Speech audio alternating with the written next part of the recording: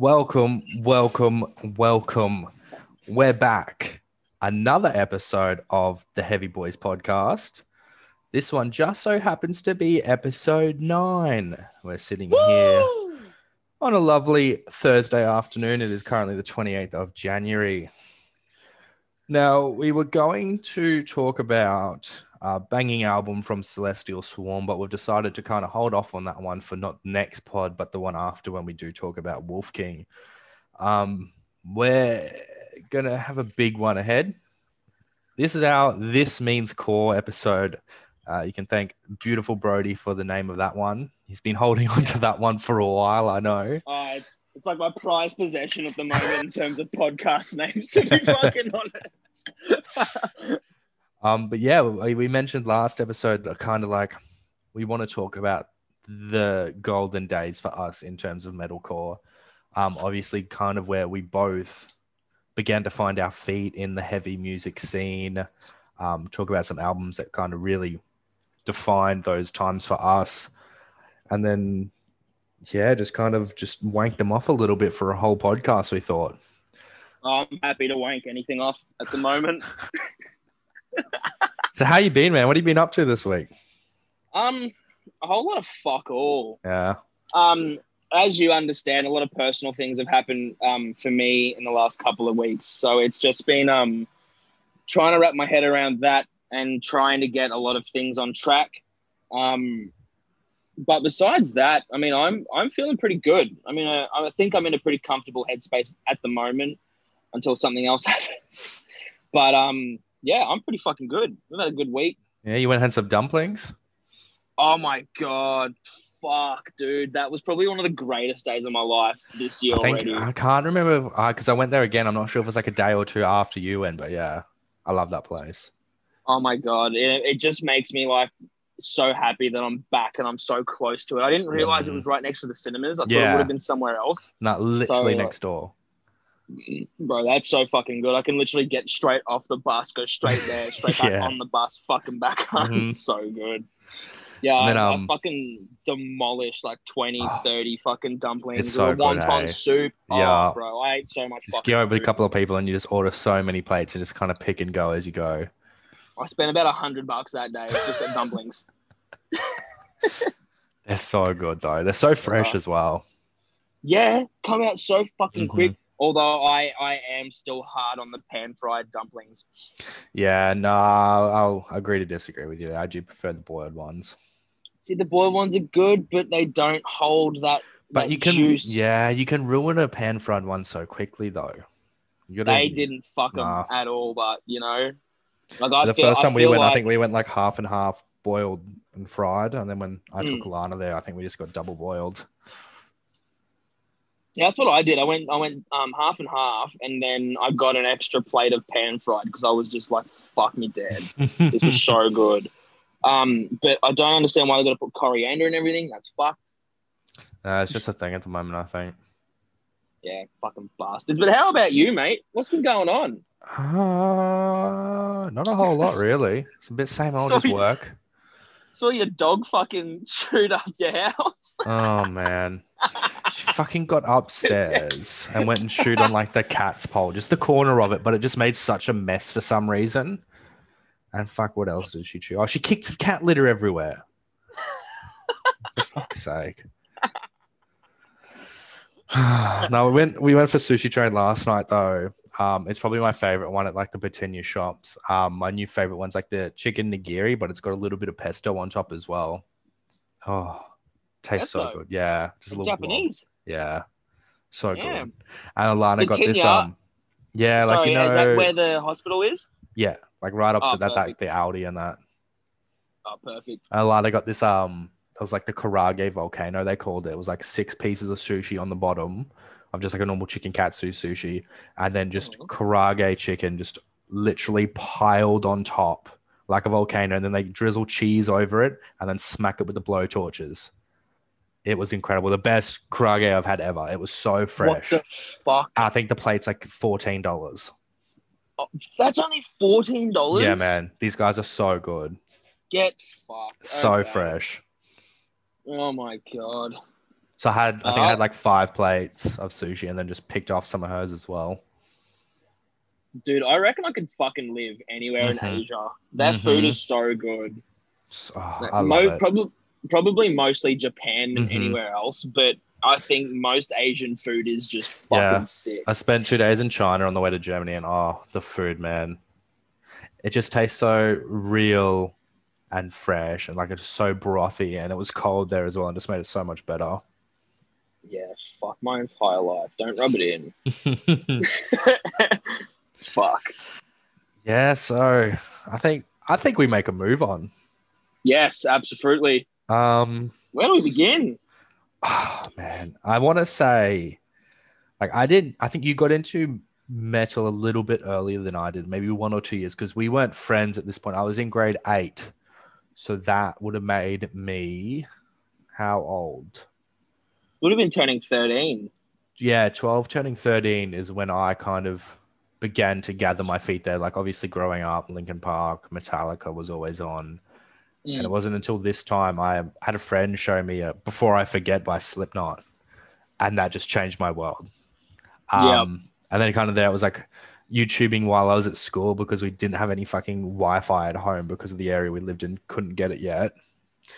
But yeah, I came across some wicked albums. Ones we'll get into a bit later because we kind of want to do this in kind of where the albums came out almost rather than where we were, I think.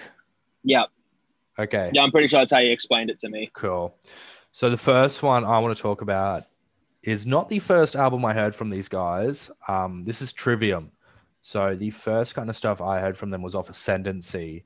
I had a couple of singles on my phone, and it wasn't until a couple of years later that I kind of went back into the catalog and deep dive, and I came across Shogun, which I think we both agreed after the pod last week is our favorite Trivium record. Yeah, it probably is like second for me. Yeah, in waves. Oh, yes. But going back and listening to Shogun earlier on, or it was actually like this week, I forgot how fucking good that album was. I would almost say it's a masterclass in not even metalcore, but progressive metal. Yeah, it's so technical at times, but so fucking heavy at others, and its storytelling is immaculate. Hayfi. Hayfi. In his fucking prime too, you know? Mm-hmm.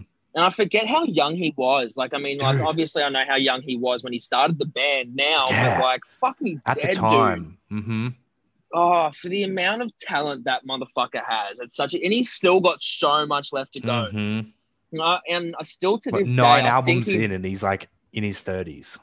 Yeah, and I'm pretty sure it's still to this day he's like the youngest member of Trivium. Yeah. And he's the front man. Like, that still blows my fucking mind, dude. Like, fucking wow. Yeah, I think when I first came across it, it took a little bit to get around as well because I hadn't heard anything so technical yet. It was just chugs and breakdowns sort of thing and a little melodic singing here and there. And then I got to this, like, there's so much in the album as well. They like obviously draw a lot on their Metallica influence at times. Obviously being pretty much, I think, all of their favorite band. Yeah.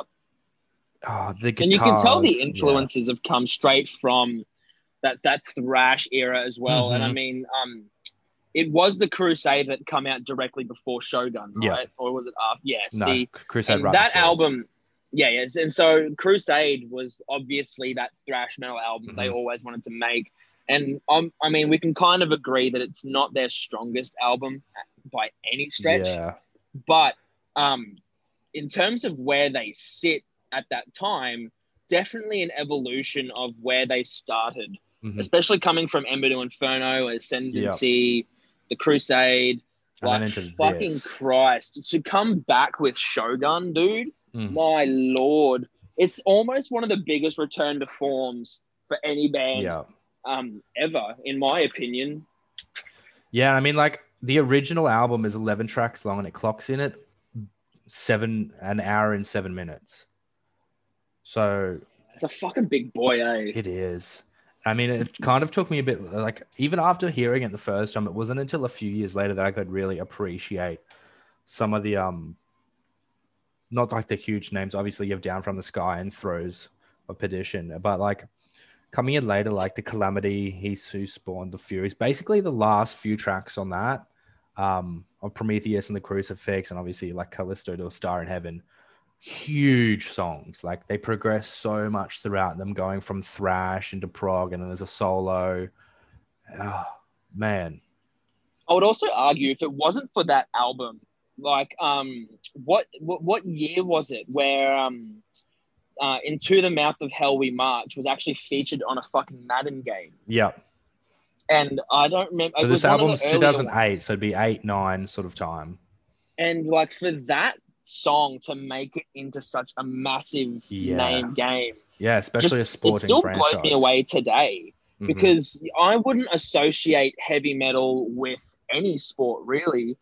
Because I mean, especially back in the day, maybe because it was rock was a little bit more mainstream in the radio still. You know, like it was in the mainstream. People were still listening to it, but yeah, you're still getting those bands headline the festivals. But yeah, you weren't getting that fucking song. Oh, I know dude, the NHL incredible. games have been pretty good in the past for having metal and hard rock in their soundtracks, but nothing like Madden or NBA or FIFA. So like huge kudos to them. And obviously they went on to give God of War my favorite song of theirs in Shattering the Skies. Oh, So, dude. you know, like they've copped all the criticism and all the praise I think any band can receive from day dot. But I think it's pretty funny how people still kind of shit can these guys. And I don't know whether it's because of their brand of music. I know I kind of fell off them, or have fallen off them again now. The music that they're putting out just isn't anywhere as good as what I would like it to be as a bit of a fan of them. However, going back to the old stuff, going back to the glory days of such a formative band in terms of what shaped my musical taste, especially Shogun. If it wasn't for Shogun, I probably never would have started listening to more progressive metal, because after Shogun, it was Between the Buried and Me. It was fucking Opeth. It was fucking Tool. You know, all these sorts of bands, and yeah, probably some of the more mainstream ones. But at the end of the fucking day, I never would have gone deeper into that hole if it wasn't for Shogun. I think I'm exactly the same as well. It just took me a little bit longer to get around that other stuff. Like I said, it took me a bit to even come back to this album and appreciate it in full. Because for a while there, like all I'd really play was Down from the Sky, Into the Mouth, and then Throes. Yeah, the biggest songs. Yeah, because I think I was just a bit young. I couldn't wrap my head around, you know, these longer tracks, these bigger tracks with so much going on. Yeah, and I totally see where you're coming from. But it also, again, like you mentioned, I mean, I'm pretty sure I did start my metal walkthrough a lot sooner than you, because I think I remember hearing Before I Forget that was like the first metal song I had heard, and then it was 10,000 Fists, Down with the Sickness. Like that new metal shit was what got me into metal. And then from there, it was honestly just Trivium and whatever else. Because I think, like you, the first thing I heard was Ascendancy. And that fucking album blew me away. Yeah. But would definitely argue that this has got to be some of the best material that Trivium have ever released. And probably one of my favorite albums to come from that era of metalcore music. Yeah, for sure. 100%. 100%. And those songs all still hold up today. The 100%, singles, man. And I actually totally forgot they did the Iron Maiden cover until I put the deluxe edition and the on. deluxe is on, yeah. Oh, which adds another 13 minutes to it, so you get 3 more tracks. Man, holy fuck! I really and like forgot Poison, how the good Knife, and the Trivium Noose, were. or the Noose is sick as well. Oh man, I forgot how good Trivium were at like doing covers as well. Because then I went back and I forgot they did Creeping Death. They did Losing My Religion. What else? They covered another song around the same time as Vengeance Falls. I can't remember what the fuck it was, but another incredible cover. Like they cannot put a foot wrong. And this album really proves like that Mm-hmm. they have never been better, and they've always been on top of their fucking game, despite how whack some of the things that they've done have been. And even now, you know, they still absolutely fucking crush it. Mm-hmm. Disappointing to know that they don't really play those songs live. Yeah, no, we saw them 2019, was it? Yeah, at Good Things Yes. Festival, 2019. They played Down from the Sky, and that's it. Yeah, and for a 45-minute set, they can't really play anything from that No. album, because I think most of the songs are over 5 minutes long. Yeah. Except for Down from the Sky, which I think clocked in just under 5. Like, no, Down from the Sky is still 5.5. Is it really? Yeah. Fuck. Maybe I'm thinking the radio edit. Yeah. I know it did. Insurrection's cop a radio right edit. on 5. The Calamity's right on 5. He Who Spawned the Furies is actually 4. But yeah, basically everything else is like 5 plus, and then you get to Shogun, which is 12 minutes long. Yeah, that's fucking such an incredible song. But to open it with Kira Setgo, man. Fuck. What a way to open an album. That's still one of my favorite Trivium songs ever. Mm-hmm. Oh my God. It's cyber ass for the outside. We'll take their fucking heads. Darn it. Oh, fuck. Yeah, taking a huge songwriting and like lyrically from the Japanese traditional culture. Leads for some perfect stories in our songs as well. You know, he hasn't shied away from his culture and his heritage. So I think this was fucking perfect, like nod, I guess, in a way to that. Oh, for sure. Yeah, man. Fuck, what a great album, dude. I totally forgot it was so good up until this week. Oh. I think sometime last year, I was just, I don't know what I was listening to, but yeah, I put it on. I was like, fuck. Yeah, as you said, it still holds up. It rips start to finish. And like, when I was growing up, it was like, I loved Metallica. And then I got like Trivium, which was just Metallica, but heavier. And I was like, fuck, where has this been? Mum and Dad, why don't you know about this? And now Mum loves Trivium as well. Yeah. And fucking absolutely right, too. She even saw them with us at Good Things. Yeah, fucking. She was right on the barricade. Was she really? Yeah, she was at the front. Fucking oath, mad. Yeah. Fuck, that day was hot. Some elbows. Oh my God, don't get me started, bro. dude. I think was already so drunk. After I was dehydrated. I was wrecked after Trivium. Like, by the end of the night, I was dead, and I can single-handedly put it back down to being in the mosh at Trivium and just how brutally hot it was. So right at the start of December for us, it's like 30 plus degrees in the sun, middle of the day. And Hafey's telling you to run around in circles. You got to run around in circles. Oh yeah, you run around until your legs break. Straight up, dude. Oh fuck, that's still the first time I've seen Trivium, and I can't wait to see them again doing their own headline show or something. Because a bit of a longer set. That 45 minutes was good, but fuck me dead, I wish they got to play longer. 100%.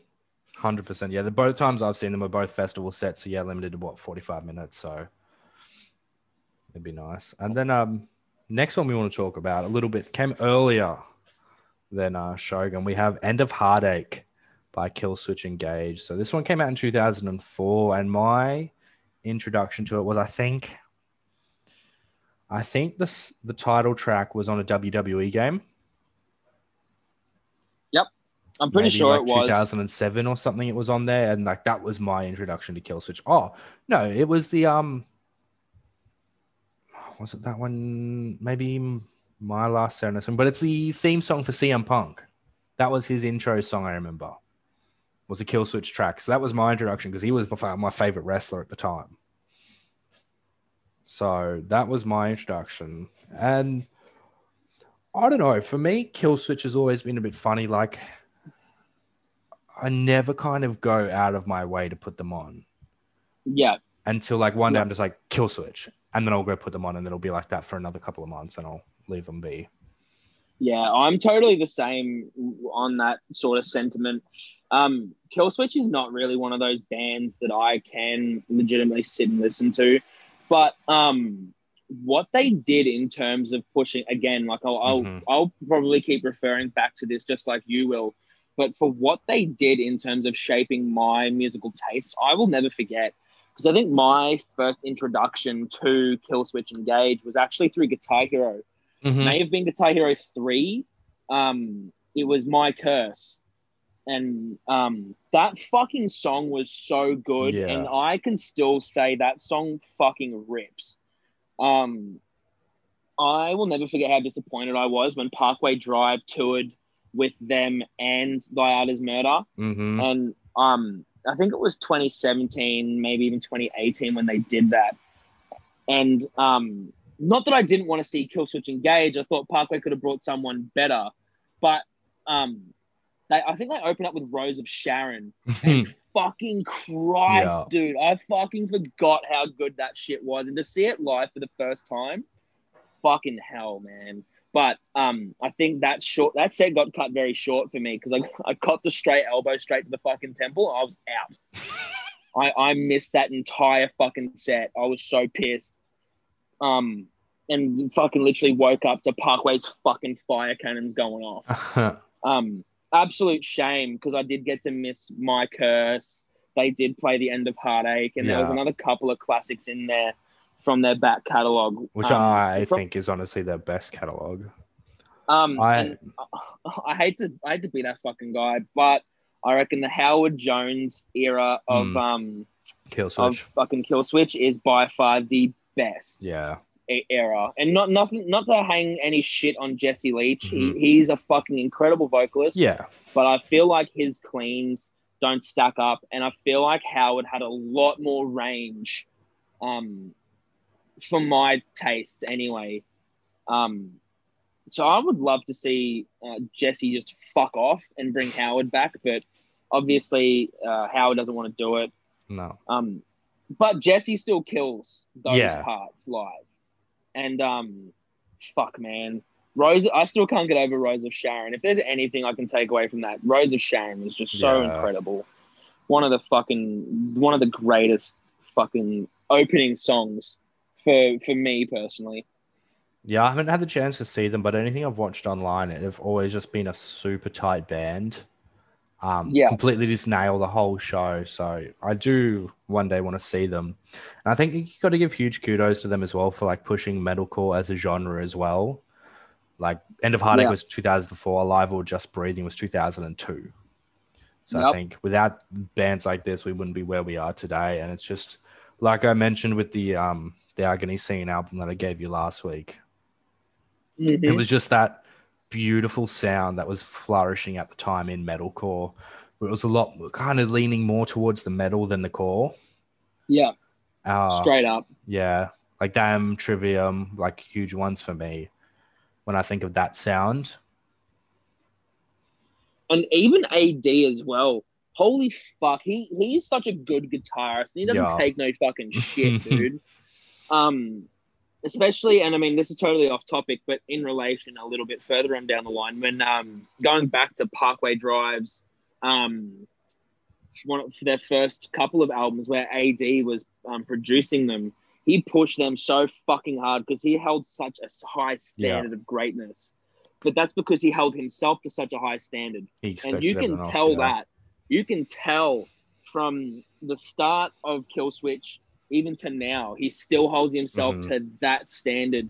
And I think that's probably one of the most commendable things about Killswitch is that maybe their music hasn't really stood the test of time. I mean, it has. That's not the right phrase. Maybe their music hasn't really gelled now with people as they've progressed further on. But I would honestly say that, again, with Trivium, their oldest stuff is some of the best stuff they've written, and really formed the basis for what metalcore has kind of become even today. Yeah.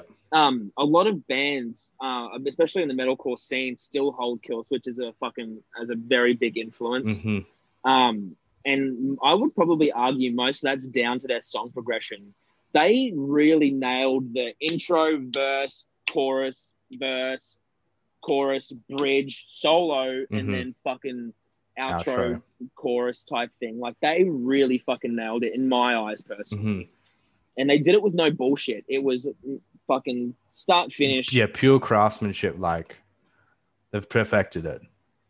Yeah, 100%. Although, I will admit, whilst trying to go back through these albums, this was one that I didn't really get around. Just because when I heard the other albums that we'll probably mention, well, that we will mention later on, I was like, damn, dude, I've got to go back to this, got to go back to that. And this one kind of, I did one playthrough of this one and went, yeah, man, I fucking really forgot how good that was. But in terms of everything else that kind of come out around the same time, this one kind of gets slept on. And Yeah. for all the right reasons, I guess. But at the same time, if you haven't heard this fucking album, even now, go and listen to it. It's incredible. It really is. Yeah, especially like being one of those front runner bands. Yes. For Facts. the sound. Fucking oath. And like even looking back at how it was received, like 4 stars, 3.5 stars, like 9 stars, 10 stars. Like, dude. And in the middle of the 2000s as well, just when it was really getting fucking good. Fuck me dead. Yeah, and kind of new metal was kind of still relevant, I guess, but on the way out as well. For them to not go and jump on that new metal bandwagon, but kind of take a gamble on metalcore. Because, like, you know, everyone points back to like the late 90s, early 2000s, like 2001, 2002 sort of thing, like, and kind of credit them for it. But like bands like Killswitch, they did it bigger and better, in my opinion. That's why, you know, they got onto these video games. They got onto, you know, making music for wrestlers. Like they went all the way. Yeah. Just because they decided to pick them. They were Avenged Sevenfold before Avenged Sevenfold was a fucking twinkle in their father's eyes. You know what I mean? Yeah. Fuck. Speaking of Avenged Sevenfold, can we just talk about how fucking good the White Album was? Oh, just self-titled, briefly. Yeah. Oh my fucking God, dude. What an absolute belter. My favorite of theirs. Yeah, 100%. Besides, I'd probably argue City of Evil, but not a whole lot. I wouldn't really back it over self-titled anyway. Oh, shit, dude. Yeah, when I saw them in 2014, they headlined Soundwave Festival, and to date, one of the best shows I've ever seen. It was right after they released Hail to the King, but their stage show was sick. They had these big sick gates on stage, all these like cemetery themes, but their pyrotechnics. Oh. What, they had gates? Yeah, like big cemetery gates. Like around the stage very and shit. Sinister? I mean, the gates were pretty sinister, and they also had sinister gates. I love being a big fuckwit. I was trying to not let you get away with it. I tried. Like, just quickly going through this fucking track list, like, Critical Acclaim, I'm pretty sure that was just an intro, but yeah, fucking belter of a song. I think that was on one of the Guitar Heroes as well. Almost Easy was, I'm pretty sure. And then I think they had Country from City of Evil. Afterlife was a fucking cracker song. Lost and A Little Piece of Heaven. Easily one of the best songs in their discography. And if hold that on. I think Critical Acclaim was on a Need for Speed game, maybe? I think they had a track on a Need for Speed game as well. They did. They did. I think that's where it was. It was Almost Easy on Need for Speed Pro Street. Yeah. It was. Oh, fuck. Because Backcountry was from Guitar Hero, I'm pretty sure. That's where I remember that. Yeah, that sounds more right. Oh, man. Because it comes in with like the at the start of it. Yeah. Yeah. Nah, that was on Guitar Hero 3 World Tour. I had that one, yeah. Fucking jam. Fuck. What a beast. That album was so fucking good. No, don't play the song. My God. Fat fingers. Next band. What have you So got? we're kind of almost in the transition period here. We've got an album from 2010. I think, favorite album from them. We've mentioned them a couple of times here already. Parkway Drive, Deep Blue. Yeah. This album Yeah. fucked my socks off when I first heard it, and it Mhm. still does. Yeah. My Yeah. God, to open it with Samsara and then into Unrest. Oh, oh, they didn't have to do us like that. No, they didn't. And The you li- know what? I sorry to cut you off, but I just want to quickly get this off my chest. I held Horizons right up at the fucking top for so long. And I think most of that was because of the impact that it made yeah, on, again, my musical tastes. But going back through Deep Blue, I think for where they were at in their musical style, but obviously before Atlas come around and yeah. fucking ruined everything, not in a bad way. I think that But Atlas was the beginning of the end, really, because I still fuck with yeah, Atlas, yeah, but it Atlas was definitely the again, beginning of the end. yeah, absolutely, like fucking hell. And that was the album that what housed Homes for the Heartless, Mhm. Deep Blue, Homes for the Heartless, Karma, again, Unrest, and there was Mhm. Sleepless. Oh, Sleepwalker, Sleepwalker, sorry, yeah. Deliver Me, Dead Oh Weight. my It fucking goes on. god, Hollow, dude, that which was a reuse of the riff of Hollow Man. Still a huge album. Set to Destroy, Leviathan. I'm just going through all the songs on the album, man. They all rip yeah, ass like head to there is not toe. a you cannot skip a No, single song on that album. And if you tell me that you can, I don't want to speak to you you anymore. probably listen to Ice Nine Kills. Oh, steer away, step away.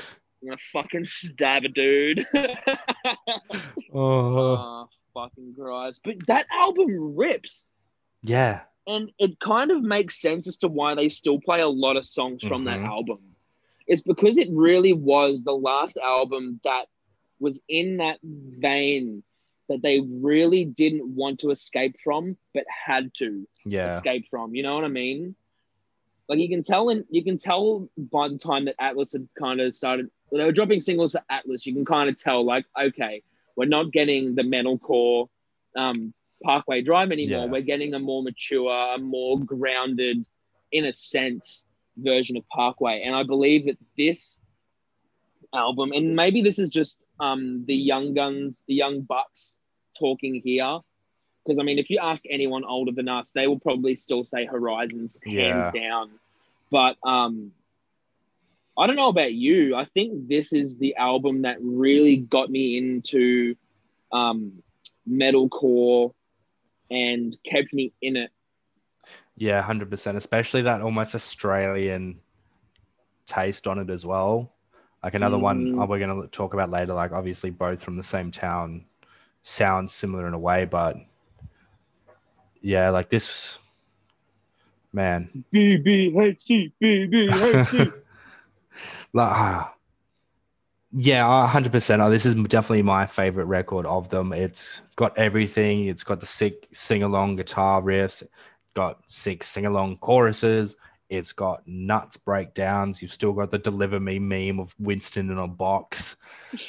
And if you can still go to YouTube and find them playing that at a festival, and holy fuck, the whole entire crowd throughout it just jumping head to toe. I think he's like at the start, he's like, I want to see you jumping get your feet off the ground out of the mud or whatever. Oh man. Yeah, man. I remember the first time I heard Deliver Me. I think the first time I saw Parkway was it with you at Live It Up 2015? Yep. Oh my fucking Lord, dude. Yeah, so the What Deliver Me an from incredible Sonosphere in experience. 2011. Go check it out if you haven't already. Yeah. Oh man, just go and watch them live if you haven't already. Yeah, like I think it's now a progression as well. And you can like almost appreciate, like when I went and watched their documentary, The Viva La Underdogs, it like, you know, obviously being from here and like following them for so long, it almost brought a tear to my eye seeing like how much adversity they've overcome, how much literal blood, sweat, and tears they've poured into the band, and like to see it finally paying off in the way it is now, like headlining Varkin. It almost like brings a tear to your eye for the boys, hey? Oh, 100%. And you know what? They had to do it the fucking hard way too, Mm-hmm. though. You know what I mean? Yeah, Coming it's not through like the they can 2000s. jump over the border and they're in another country to tour. Yeah, exactly They got fucking 3 right. shows on the East Coast here, and that's it. And they're 10 plus hours drive between each other.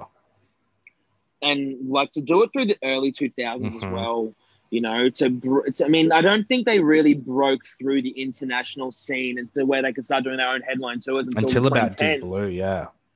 But I mean, to be able to start making all Mm-hmm. these fucking waves, like I'm pretty sure we were talking about it.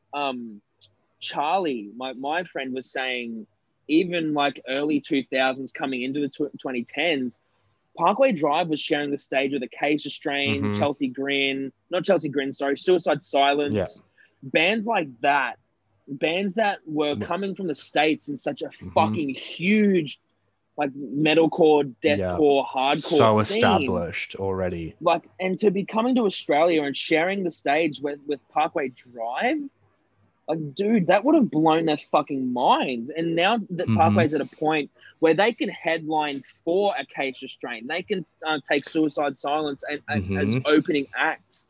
Like, They can literally take whoever they want on tour at this point, really.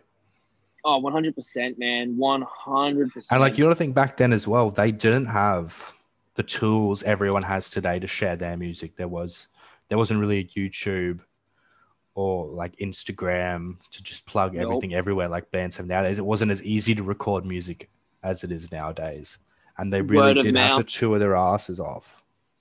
Word of mouth, touring, Mm-hmm. relying on the labels to make sure the music got out. Like, yeah, man, for the amount of fucking effort.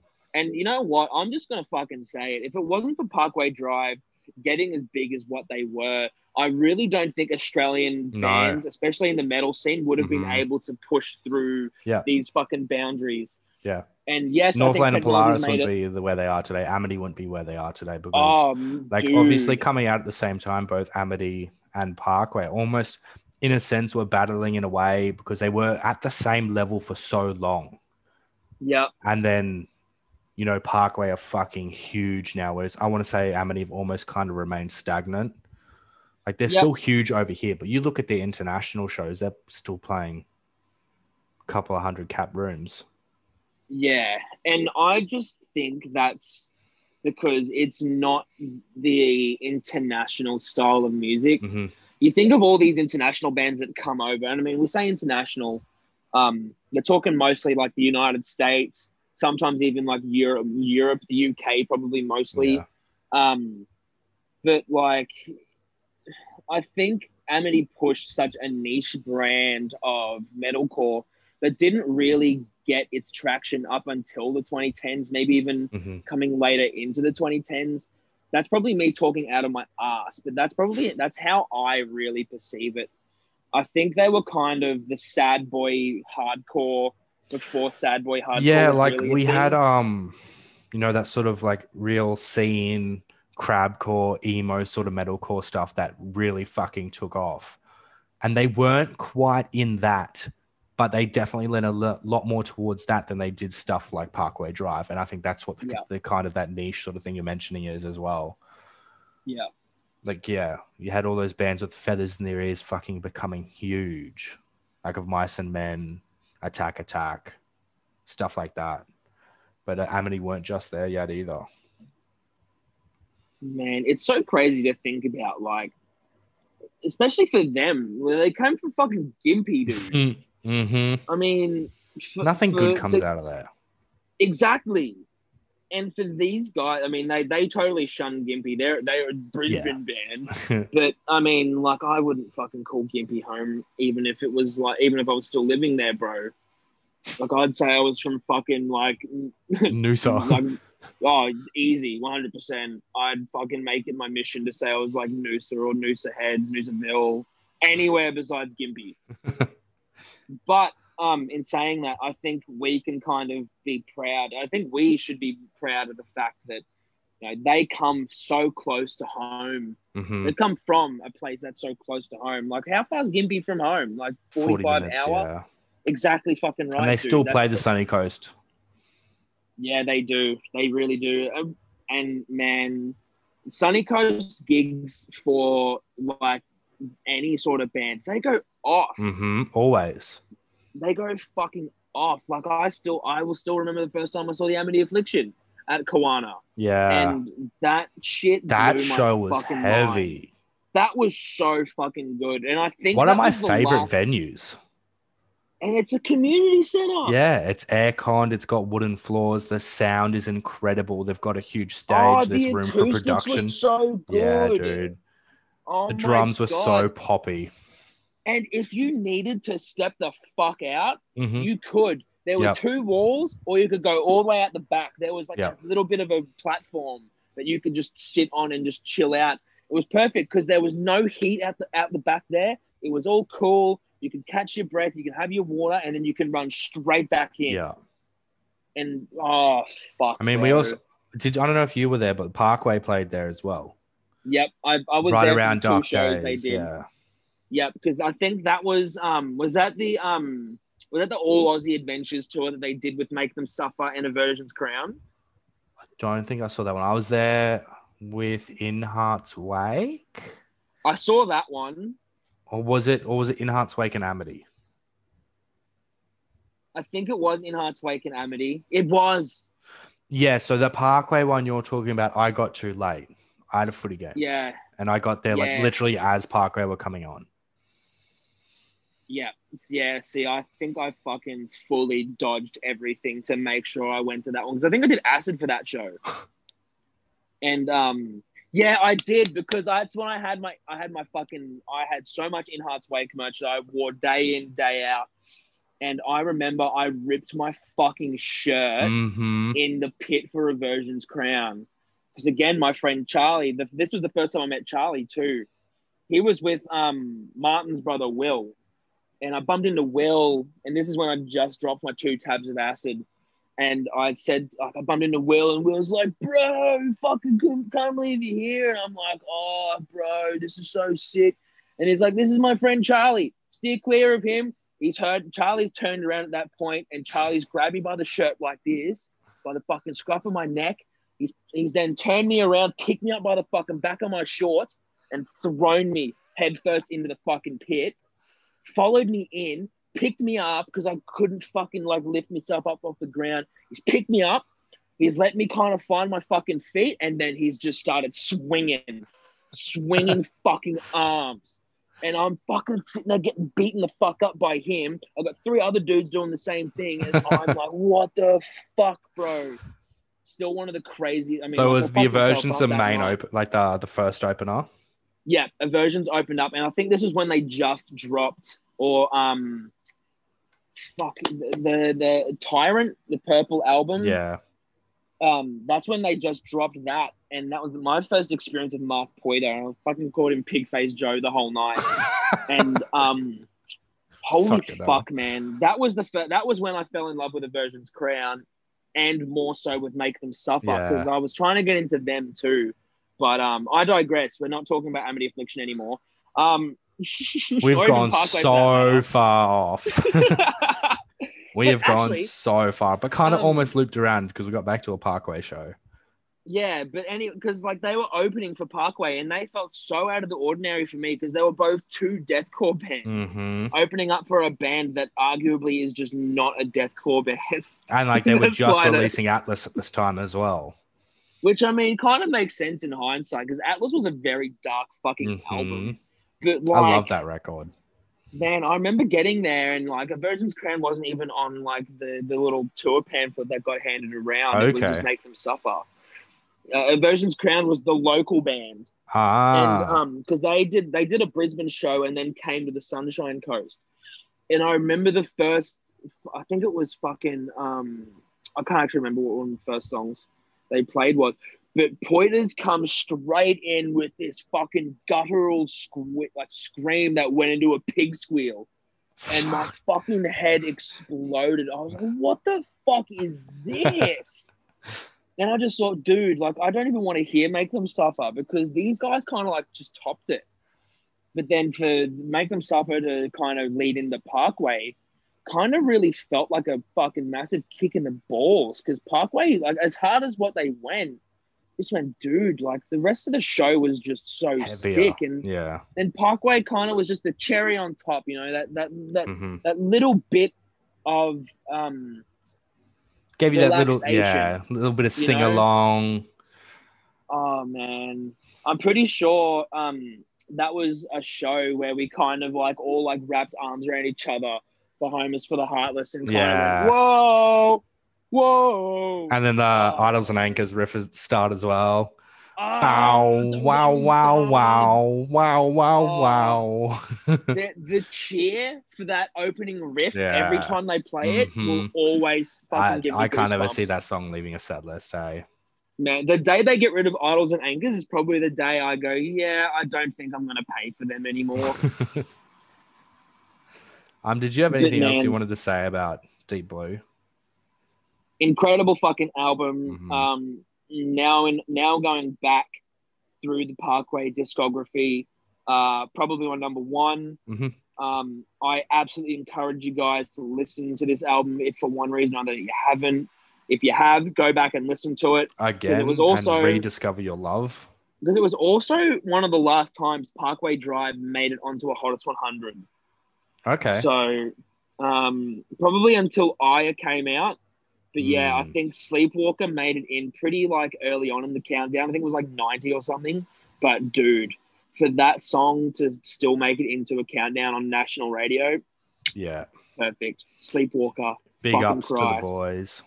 Start to finish, killer, no filler.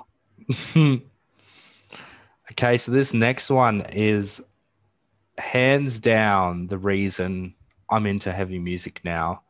So going from straight into Before I Forget, I found Stand Up and Scream by Asking Alexandria, which had come out a year before Deep Blue in 2000. I remember seeing the video for A Prophecy on YouTube and just how heavy it was, but with how incredible the singing is as well. It was like the best of both worlds for me. An album that I've constantly gone back to as well. Like, just went straight into that little scene. Kid had the little fringe going and everything, and like this just never left my ears. This and Suicide Season by Bring Me the Horizon, just constantly, all the time. It's all I listened to from like 6 months. I didn't want to hear any other music. I wanted Asking Alexandria. Hey man, Asking Alexandria, I can understand the Suicide Season. I can kind of argue with you about all day, but since the day we've met, you've argued with me about, and I think we'll argue about that until the day we die. Oh, 100%. Yeah, so like this was my first introduction into like a proper heavy album. I don't think I was ready. No, I wasn't either, because around the same time I was getting introduced to Before I Forget and like Slipknot, Disturbed. Yeah. I remember finding the final episode around the same time, and woo, I think what really turned me off was how heavy in the electronics that they were. Yeah. Because, like, I mean, I was coming from, like, electronic music, like house music, even, like, earlier sorts of versions of dubstep at the time. Mm-hmm. So I didn't really want the keyboards or anything necessarily like that. And kind of what made Slipknot so appealing was that they incorporated those things, but they weren't at the forefront of what they were doing. They kind of added all of these extra bits. You know, I appreciated that, but Asking Alexandria went so heavily into those things. It was so jarring to listen to, but it wasn't until maybe 2009, 2010. I think it was mostly 2010 where I really got around it. Yeah, I just remember like the thing for me was, Straighten That A Prophecy was Danny's, how brutal his screams were, like so low but so rattly and crisp, and then just the way he could then just soar straight into these highs, like clean highs, and Danny, I think, was the huge thing for me. And I got to see them in 2013, so like right after they released From Death to Destiny, and they played a lot off Stand Up and Scream, which was huge for me. Like it was just starting to rain and stuff like that, and they were sick live. They crushed it right before Danny went weird and made a country album. Yeah, I still This can't is believe you another fucking one did for me that. that I could listen to the whole entire thing. Like you got the cringy ass early metalcore, deathcore lyrics in there, like in Not the American Average. Oh my god. And you know what's actually really fucking funny too? Like I remember like kind of trying to avoid all of these electronic parts and stuff, especially back in the day. Because I was like, I could kind of deal with it in like the full length songs where I couldn't really avoid it. But now going back to it, like those fucking parts are probably the most fun Mm-hmm. of any of the early Asking Alexandria stuff. To be very honest, like that crunk party, fucking hardy type shit. Oh man, And yeah, just like all the instruments just completely drop out, and you get this little like electronic beat, and then like some chanting in the back. Oh, boy, I beg my pardon. The fucking crowd vocal. Yeah, so good. And it's like, as I man. mentioned, like the lyrics for Not the American Average, it's like, I knew when I first saw you, you would fuck like a whore. So bad. But little me loved it. Oh man. Oh, And you man. know what? Fucking Christ. Like this is such a hot, like it's such a hard album to come back and listen to.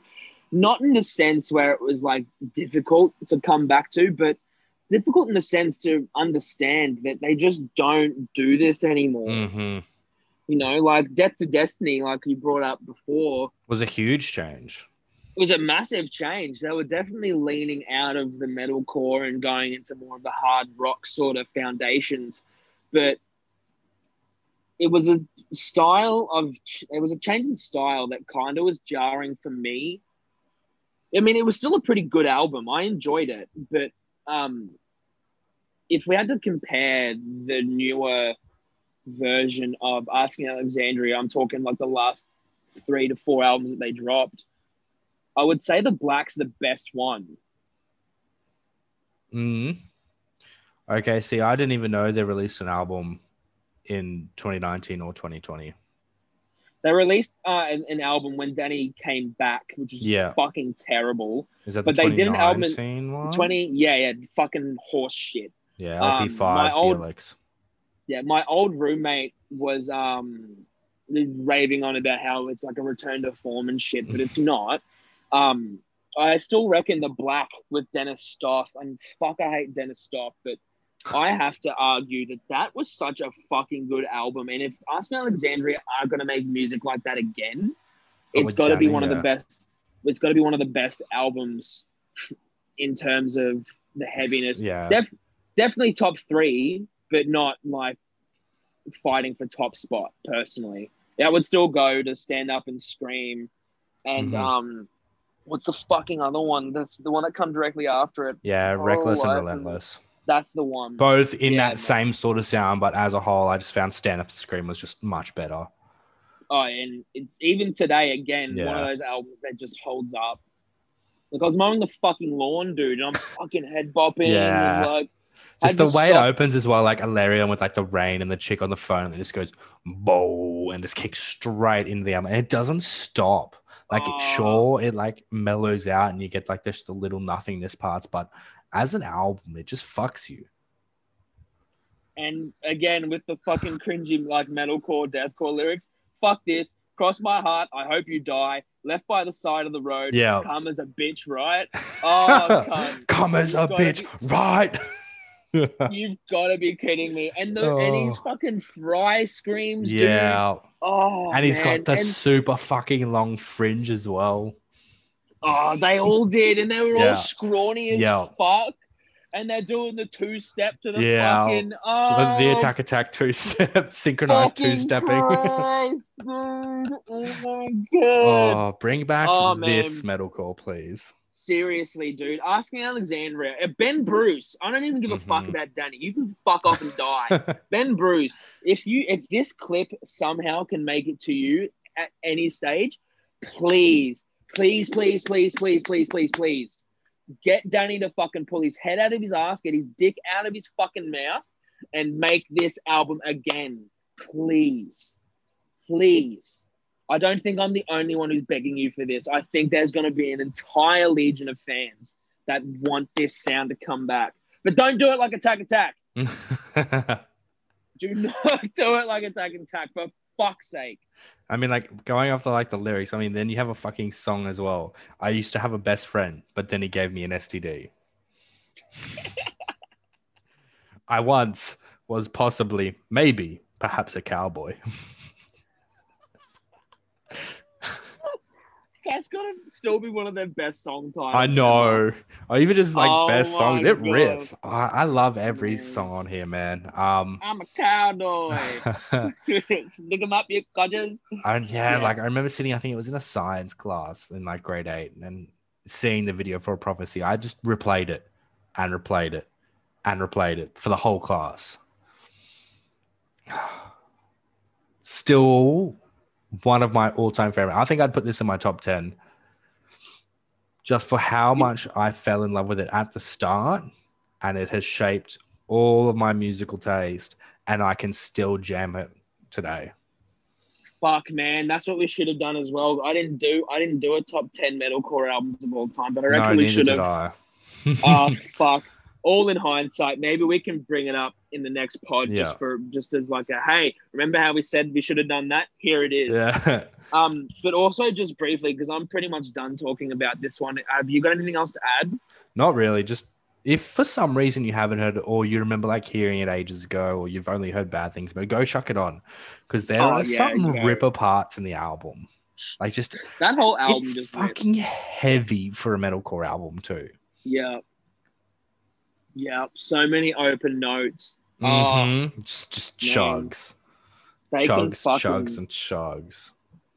Bro, that album was so fucking good. But just briefly before we push on, another album that was really fucking good that definitely reminds me of a top 10 and would be easily in top 5, even 3, is Memphis May Fire's The Hollow. Now, I don't know if you remember a lot about that album. Going off the conversation we had a couple of days ago, I don't think you really remember it a whole lot. No, I don't at all. Was it this morning? Yeah. Oh, it was this morning. I was talking to Kale about it yesterday, I think it was. And, oh, man, that album fucks so fucking hard, man. And I think that's peak Memphis May Fire, personally. I think that was definitely the album that really put them on the fucking map in terms of being a big name band on such a fucking incredible label. Mm-hmm. Man, Matty Mullins fucking crushed it top to fucking bottom. Yeah. Lyrics, vocal technique. Bro, his screams on that album. Oh, man, oh fucking man. And even when I saw them open up for Parkway Drive 2015 for Aya Tour. Sorry, 2016 for Aya Tour at River Stage. Stage. Odd choice for opener. Dude, it was the Word Alive, Memphis May Fire, and Viard. How the fuck do you do that? Not only were there a bunch of these fucking fat weird cunts there for the fucking Word Alive, all the fucking emos came out for Memphis May Fire, and then all the fucking deathcore kids came all the out brutal for fucking kids. Viard. Dude, by the time Parkway had come on, there were so many fucking random people that, again, one of those concerts I just took too much acid to. There were so many fucking random people there with different colored hair and fucking like the chains that hung off the fucking belt buckles and fucking, oh man, so many fucking facial piercings. And I just fucking remember, and still one of the greatest things about seeing them live, the one time I saw them live, they played like fucking 4 out of 10, like 4 songs from The Hollow, and they played like 8 songs in total. Oh, wow. Yeah. And this is in 2016. The Hollow's 5 years old at that point. Yeah. And for them to have dropped, I think they had like 2 or even 3 albums by 2016 out. Like the songs from the Hollow went the absolute fucking hardest, man. And even still, like, I will go back to that album and be like, man, they fucking crushed that so hard. And I would also argue that that album, despite what people may say about Memphis May Fire, that's got to be one of the most influential albums well, for me, as well as maybe someone else, and maybe even the scene for metalcore in general. Yeah, when metalcore was going through that sort of like scene emo sort of wave, what's that shop in America? Hot Topic and that, just like that, the Hot Topic metalcore. And like that was sort of taking up. I knew, like, I never really got into them. I had one of their albums, as I mentioned to you, on CD. I got it for free. I just never kind of clicked with them. Like, they'd always been in the back. I was always listening to something else. Like, for me, it's like, it's weird. I get super like addictive when it comes to music. Like, I'll find something and I'll jam the shit out of it until I find the next thing. And I'll miss so much else going along because of it. And I've only like started going back now and finding all these older records that really fucking bang. And I missed out on at the time. Yeah, dude, that's a thing, eh? You totally forget what you miss out on until you come back to it years later even and then be like, holy fuck. Like I look back at like the 2013, 2014 Soundwave lineups and the bands I had no idea existed that played there and I could have seen. It breaks my heart. And then you go and look at their set list from there and then you realize like, hey, the music they're making now is not as good as it was then. And I couldn't see that stuff then because I didn't know it existed. And I really hate myself because that's their best set list ever. And I could have seen it. That's like, and to go off on a little bit of a tangent before we go on to the next topic, not that we already haven't gone on a tangent. Anyway, shut the fuck up. It's like when I got to high school and found the gent music, Periphery was literally it was Meshuggah. I found it was Periphery. Found Periphery through Between the Buried and Me. And obviously through Periphery, found Meshuggah. Anyway, back to Periphery. Because I think it was 2012 or 2013 Soundwave. Periphery were actually there. And I think you still have the CD in your car somewhere. Yeah, 2013, and it's got Facepalm Mute on it. Oh my fucking And like, God, that's what I mean. I could have seen them. I've got their set list here. So they played 7 tracks, Ragnarok, Scarlet, Luck is a Constant, Have a Blast, Facepalm Mute, Make Total Destroy, Icarus Lives. One of the biggest belters ever. They hate playing Icarus Lives now, but they still play Scarlet. Yeah, and I think like a lot of those songs we won't see now though. They still play Scarlet. Luck is a Constant I got to see. And there was another one that they played, but I can't remember for the fucking life of me. I want to say that God Must Be Crazy, but I think I am fucking crazy because I don't think they played that. But still, though, to hear Scarlet played I love Scarlet. So fucking good. And the video clip that went with that. The fucking hot dog ketchup mustard was so good. Cunt. What a fucking trip. Anyway, let's move on. I think we're fucking bad for this. I'm bad for this. I don't even know how you let me get away with it. Because I'm fucking a part of it. I'm no better. Anyways. Bro. Lucky we're not doing this in person, cunt, because I'd have to get you to slap me at the back of the fucking head. Stop it! Anyway. We have Young Bloods by the Amity Affliction. Oh my So we were God. tossing up whether to do Young Bloods or Chasing Goats. Chasing Goats was definitely the first of them I think I had heard. I remember staying up one night and the video clips for Dark Days by Parkway came on, and then right after was Chasing Ghosts by the Amity Affliction. And then straight away like Chasing Goats wasn't out yet.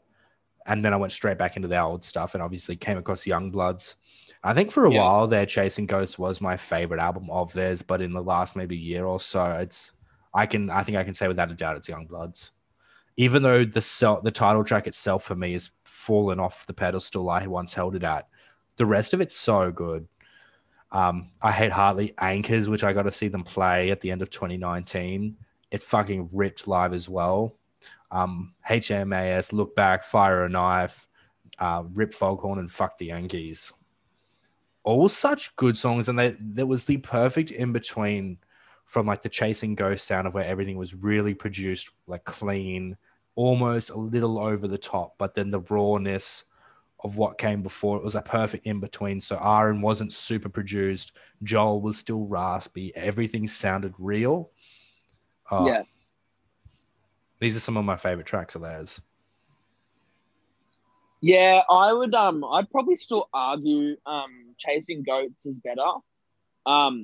But that's only because I think I played Youngbloods to death to the point where I physically can like skip songs and probably at this point even take those songs out of the album because we're in a digital world. I can fucking do that. Fuck you all. But I totally agree with you in that sense where it is a more raw sounding album. It's definitely probably one of the peak albums in terms of Australian metalcore as well. I think it was kind of the turn of what really made Australian heavy music, along with Parkway Drive, obviously, so good to fucking listen to. And I think without both of these albums, we wouldn't have such a surgence. Like with the success these bands have, we had then, there's so many metalcore bands popping up. So many. And obviously we wouldn't have the likes of Northlane, Polaris, In Heart's Wake now without these two bands paving the way for them. These guys fucking walked so the others could run. Easy. Absolutely, man. And I mean, like, we can probably bitch and moan about I fucking can. I know, whatever. About their newer sort of take on their own sound. I mean, they obviously didn't really want to be making heavy music forever. Nobody does. I mean, I can kind of get it. You got to evolve with the times. You got to make music that makes you happy. But man, like to see how far they've come, especially now from like Youngbloods, which was their second album, their second full LP. To Everyone Loves You Once You Leave Them. You can see so much fucking progression, man. There was 4 albums between those two. Yeah. And so much has fucking happened and for that band.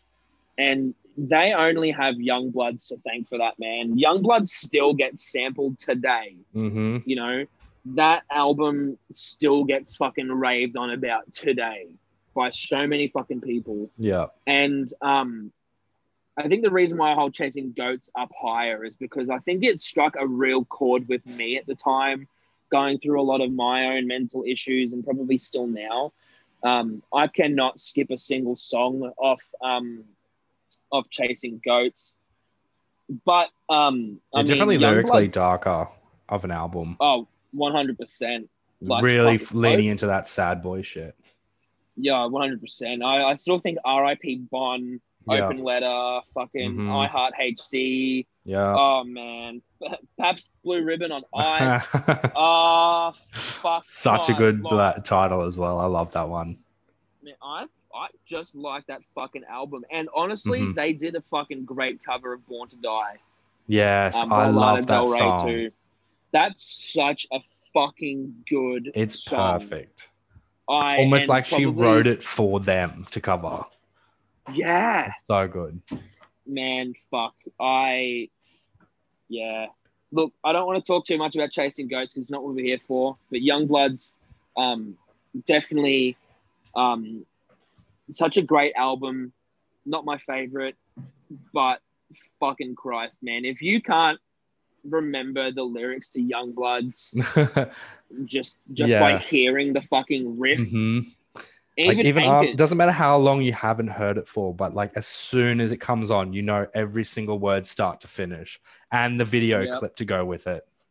Yeah. I think I've seen them 3 times now, and they still crush it like every single time. And like as you were saying before, we like 100% with like the evolution thing and stuff, but I think I'll always turn up to one of their shows. Yeah. I will too, as long as they play maybe one song from Misery and that's it. Okay, so Misery or the one before that? This would be Heartbreak or This Could Be Heartbreak. I would much fucking rather This Could Be Heartbreak than I Misery. think you're alone there, man. Much rather that. I fucking hate Misery so much. That album sucks to a point where I'm happy to go back and listen to it. Just remember what songs I fucking hated so I can shit on that album for a full 10 to 15 minutes. I would be so happy to do that. But I think what makes This Could Be Heartbreak so fucking good is they tried to do a lot of things that they wouldn't have done in older releases. Mhm. Like I'm gonna fucking argue that the fucking solo and I Bring the Weather With Me, oh, that song is so fucking good, man. And even live, I still love that fucking song. That album with me. That album, I totally agree that I'm probably the only one that would prefer this over Misery, but I would also argue that this was the last good new Amity Affliction album before we got Everyone Loves You. Mm. And I think you may need to go back. No, I definitely have. It's still far for me the weakest one. Like, because Lana only really listens to their newer stuff. Yeah, but we can bully her about that as much as we want. And look, you know what? Fair enough. You know, I still hate All Fucked Up. I reckon that's a fucking terrible song. And Yeah. Oh My God, I'm Missing You. Terrible fucking song. But you know what? Those were the two songs that paved the way for fucking Misery. And Jesus fucking Christ, can I skip Misery? I don't even have it in my in the library on Apple. I don't at all. But you know what? Is what it is. I definitely know I'm not the only one who hated Misery, but yeah, it's whatever. I think that period for Amity Affliction was just so sad. Because I think Let the Ocean Take Me was like, I think they pulled a lot more fans in with that album as well. It was a lot more sing along, a bit lighter, not lyrically, but like sonically. I think they did pull a lot of like the maybe pop punk, someone that wasn't into your normal metalcore. I think they pulled a lot of those kind of people over. I'd say more post-hardcore than pop punk. I mean, fuck, I would still slam the head of any pop punk kid that wants to come to a fucking metalcore show. Death's Hand comes on. Oh, don't, bro, don't. Because I think the two times that I've seen the Amity Affliction live, I think the first time I saw them, Aaron was still using a backing track, but you can tell his singing had gotten so much better because I was listening to live videos or watching live videos of them, and he was still using a backing track around Let the Ocean Take Me and shit like that. But I think the last time I saw them, Aaron's singing had gotten, I mean, obviously that good that they didn't have to have him using a backing track, but it actually sounded like he was taking it fucking seriously, not like he was just doing it because he needed to do it. Yeah. And now he's doing Screams live. Oh, bro. I can't. His like little raspy goblin highs are so sick. And like I got to see them live twice, and they just sounded so good in the music too.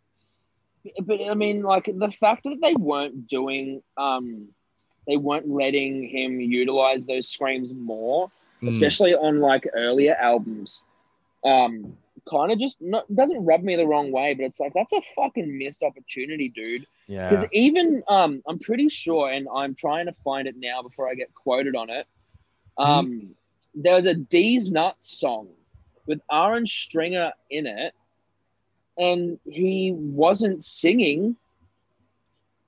And I know fucking JP was like doing his own thing, but then it didn't sound like him for a bit, and it was Aaron screaming.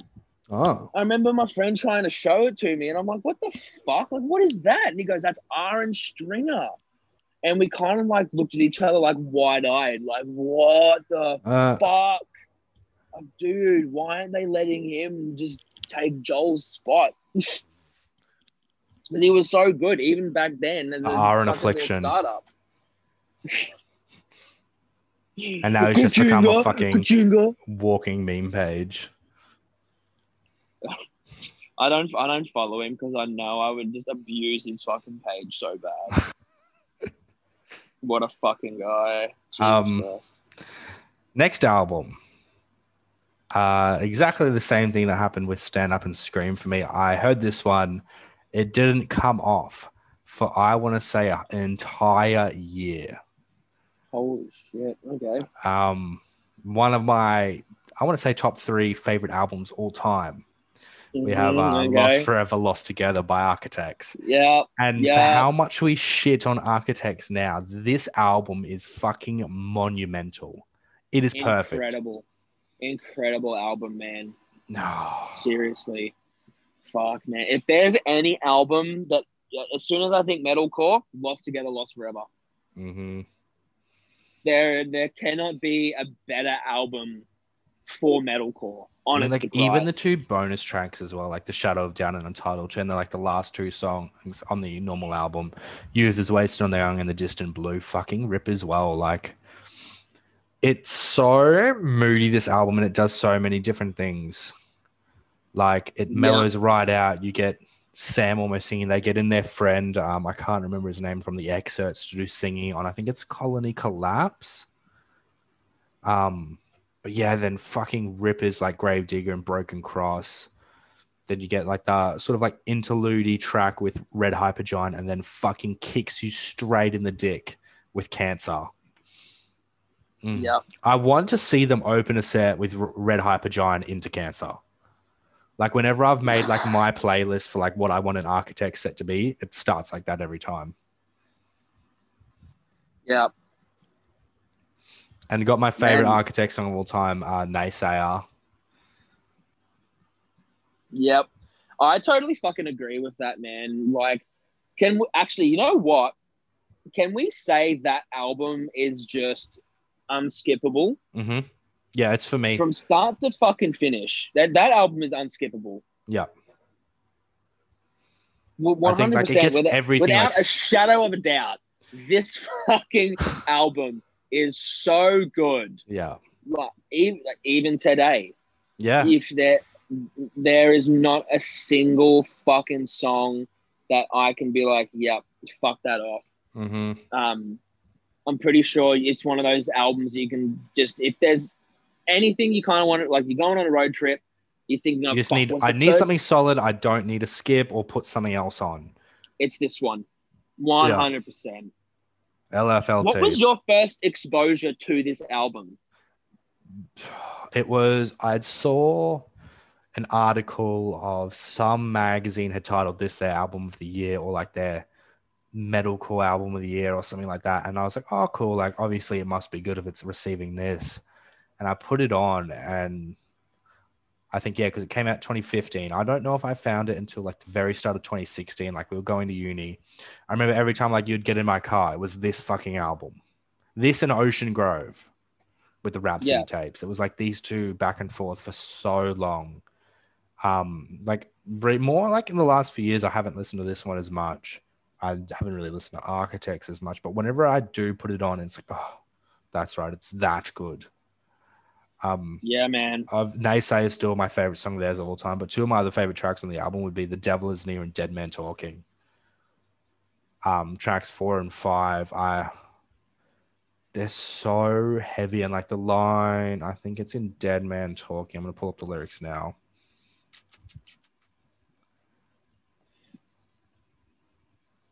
Yeah. You try to stamp them out, you'll only fan the flames. This is for the snakes. Fuck you. So hold your forked tongues. You've got us spitting nails. I'm gonna say it straight. Fuck you. And then the breakdown hits.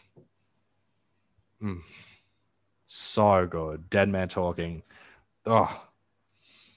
Such a fucking great song. Mm-hmm. And so many good lines through this as well. Like, the one that stands out to me, it comes from Naysayer, I think it is. And it's like, the blind lead the blind, so we bomb for peace. Every time. Oh.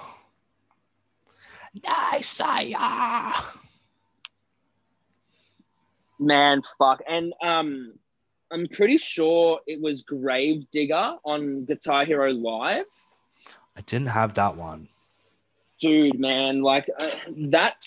I swear to God, that song was built for the new Guitar Hero game. Like that thing fucked so hard. And if you guys haven't seen it either, they've got a live video up from their set in Summer Blast in 2015. They come out with Broken Cross, and the whole thing just fucking rips, just like nothing, and then just God only knows what we will buy too bad. Blah. The fuck, and the pinnacle of the Blair. Let's not forget how fucking big that was. That was monumental. Monumental. Still to this day gets memed to the shitter. Yeah. Sam absolutely hates it. Regrets it. Wishes it never happened, but I'm so happy it did. Oh, 100%. Have you got any standout tracks for you? I want to say like Castle in the Air as well and Colony Collapse. Like they're a bit more melodic. They've got the big choruses in there. Honestly, it's probably track 4. Yeah. Sorry, not track 4. From track 1 to 4 are the best songs. And then from there, it doesn't really waver in quality, but it just didn't really reach those same heights. I think is the right way to put it. Again, not that it's like a fucking bad album or anything, but you know. Yeah. Sorry, not that it's a bunch of bad songs, but I would argue that they've got to be the better ones on offer. Yeah. And again, considering that album is so fucking good, it's honestly hard to pick favorites. I couldn't really pick a favorite. Yeah, like looking at their progression from Daybreaker into this as well, that everything was tightened up. Sam just sounds incredible on the record. They really hit the nail on the head. I remember they've got a like a documentary for the recording of this album as well, and they've was saying they've released 1, 2, 3, 4, 5 albums before getting to this point, and they were starting to get to the point where well, if this one kind of doesn't take off, we're kind of done, because they weren't really making any money. They all still lived at home, and it was kind of getting to the point where it needs to be this or get a job. And then now look at them. Yeah, well, I mean, I think was it the Here and Now was their worst received album, and that was probably, I think that was because of the direction that they kind of went in that album. But I think that was more the producer than the band, because the band didn't want to do that. Yeah, then they went to Daybreaker. I think it was the label. Yeah, and Daybreaker is a good album. Yeah, I still go Bitter and Alpha Omega. These colors. Oh, even if you win, you're still a rat. Oh. And it's really funny that you bring that up, where they weren't really gaining that traction, because that album was so fucking good. You know, man. Yeah, shit. Yeah, that's probably the first 4 songs, and then the rest of the album is just solid from there, honestly. Yeah, and you haven't had the chance to see them live yet. I did on their All Their Gods tour, and they fucking crushed it despite being in such a shitty venue. Woolly Mammoth, I'd never want to go back. Well, it's not even Woolly Mammoth anymore. No, it was Max Watts. Yeah, Max fucking Watts. I was going to say, dude, fucking Woolly Mammoth would have been way better than Max fucking Watts. No, I just remember Woolly Mammoth for being I fucking felt like I was covered in a Woolly Mammoth. It was so hot. Yeah, terrible fucking venue, that Max Watts. It's where I saw Periphery. Yeah. And the Dillinger Escape Plan. The Dillinger Escape Plan was the very last concert played at Max Watts in Brisbane. Such an odd venue.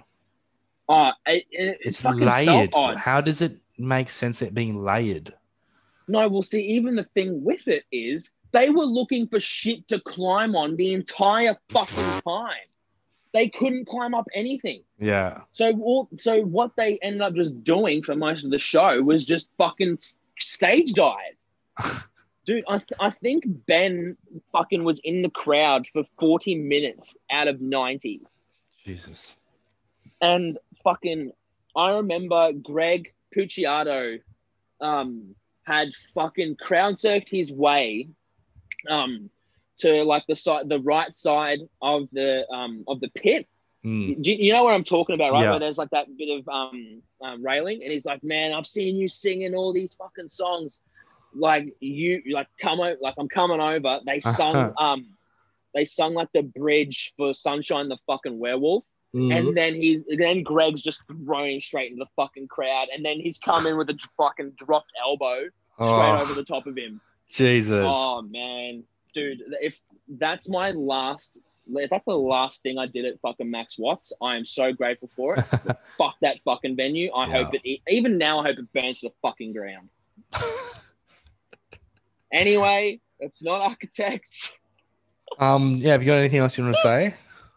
Not really. Okay. Great album. Top 3 metalcore. You're a fuckhead if you say otherwise. Quite personally.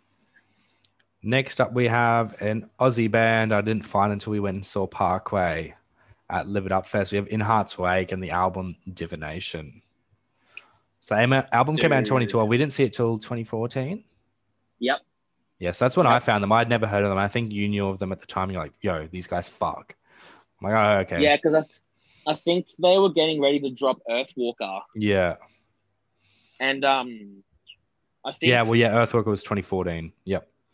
Yeah, so I think they were getting ready to drop Earthwalker, or they already dropped it at that point. Okay. Yeah, but it was like playing like maybe 2 or 3 songs off there because it was such a fresh release. Yeah. And they didn't have very long. And bro, like their live stage presence is absolutely fucking incredible. But to get away from Earthwalker, Divination has to be one of the best like debut albums. And just one of the best Australian metalcore albums. Dude, that thing was unrelenting, man. And they were unapologetically heavy, as well as being super fucking melodic all at the same time. Yeah, and just so tight. It's like especially like not being in like, you know, sometimes you like they've been touring in other bands or whatever, smaller bands here and there, so they have experience. But no, that was like this was their band. And then they came out with this, and like so heavy at times, but then so soft. Not really with that. They kind of more took on an Earthwalker, but and the fucking like the thing behind it as well with the tarot cards is so good as well. Yeah. They've got a few kind of documentaries out on YouTube you can go and watch. They're all fantastic to watch as well. Definitely recommend it. And the fucking every time they play The Unknown, man, and the Wall of Death, the one that you tripped over for and just let everyone topple in on top of each other. Yep, that was fucking great. I think that'll be my all-time memory of seeing In Heart's Wake. Bro, my all-time memory is Ken's and I went and saw them at Soul Bar with a mate of mine. Yep. And I think that was for Arc. Yeah, it would have been Arc. And again, a venue, the show took lots of fucking acid. We did a meet and greet as well. Yeah. I've still got the Mackenzie's got the Polaroid signed by the band and everything. That's so good. I'm pretty sure I've got the Polaroid somewhere, but I've still got the lanyard. I've got the fucking tour poster.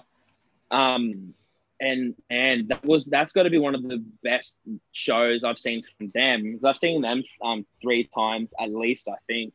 And I think I've seen them 3 times. They were doing the whole like crowd surf in the boat. They'll put someone in the fucking boat. I think it's Jake, and he'll fucking row through the fucking crowd and has to get to the back of the venue and then come back. And it's fucking rough.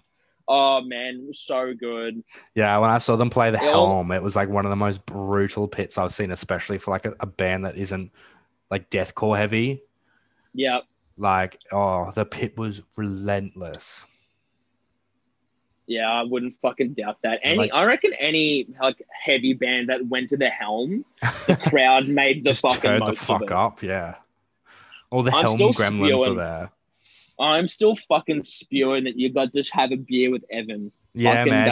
I walked past him. He like walked past a couple of times, and he's like song and like, mate, can I get a photo? Yeah, sure, mate. He just sat there for a little bit with his beer and just had a chat before he got rid of the mustache. I think I've still got that photo on my Instagram somewhere. fucking cunt. I can't believe he got rid of that mustache. Mm-hmm.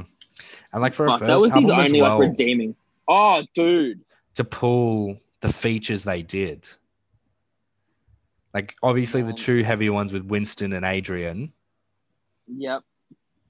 and then you've also got Garrett Rapp and Chad Rulig. You know what? I would actually argue that Inertia is probably one of the better songs on that album. Mm-hmm. I love the way that that song. I love the way Kyle and fucking Garrett just exchange lines with each other, Yeah. and they both complement each other so fucking well. Yeah, I was gonna say that one, the Traveler, and then Survival. Survival is an all-time classic for them, and I hope they never stop playing it. Damn. Okay. And the video clip for it's sick as well. Because I mean, I've generally always got 4 because I can't ever pick 3, and 3 is an odd number. It's fucking weird. But I would probably go Traveler, Departure, Inertia, and then Shapeless. Yeah, huge as well. Like Man, all the songs fuck. rip as well, start to finish. Yeah, So it is kind of hard to 100%. pick, but That it is. It really fucking is. And I mean, I think we could blow up their fucking ass the whole time. But damn, like this was such a fucking good debut, man. yeah, I just can't process it. Like this was their first album. No EP, nothing. Yep. Like this was it. And they deserved all the fucking hype they got from day dot. Yes, 100%. And I mean, I think this is the period where they need to figure out what it is that they actually want to do. Because you still haven't listened to Kali Yugi yet, hey? No, I didn't really get it. Yeah, I think not more or less them. I feel like this would be better than Arc, but it was this sort of style of metalcore I was just not vibing with at the time, and it didn't matter if it was the fucking best album they ever released. I probably still wouldn't have liked it, and that I think is more of the reason why I didn't put it on. Yeah, and it's not the best album they've ever released. It couldn't even come close. But I think what they're trying, I don't know, this is just what it sounds like to me. It sounds like they're trying to step away from metalcore and go into a more hard rocky type sound. I don't know if that's to try and be more accommodating or anything like that, which, I mean, it sounds fucking stupid when you go back to their discog, like through their back catalog, and you start at Divination and then even Earthwalker. Skydancer, not so much, but the first 2 albums that they fucking dropped, so heavy, and they didn't give a fuck about it either. They were just balls to the fucking wall, and if they fucking popped, mate, that's on you. Sorry about it, bud, but like you get yourself some new testicles and you come back. We'll still be here. Oh, dude, yeah, man, one of the most crushing debuts. Period. Yeah, and they fucking worked their asses off the back of it as well, touring non-stop, especially to Australia. So many regional shows.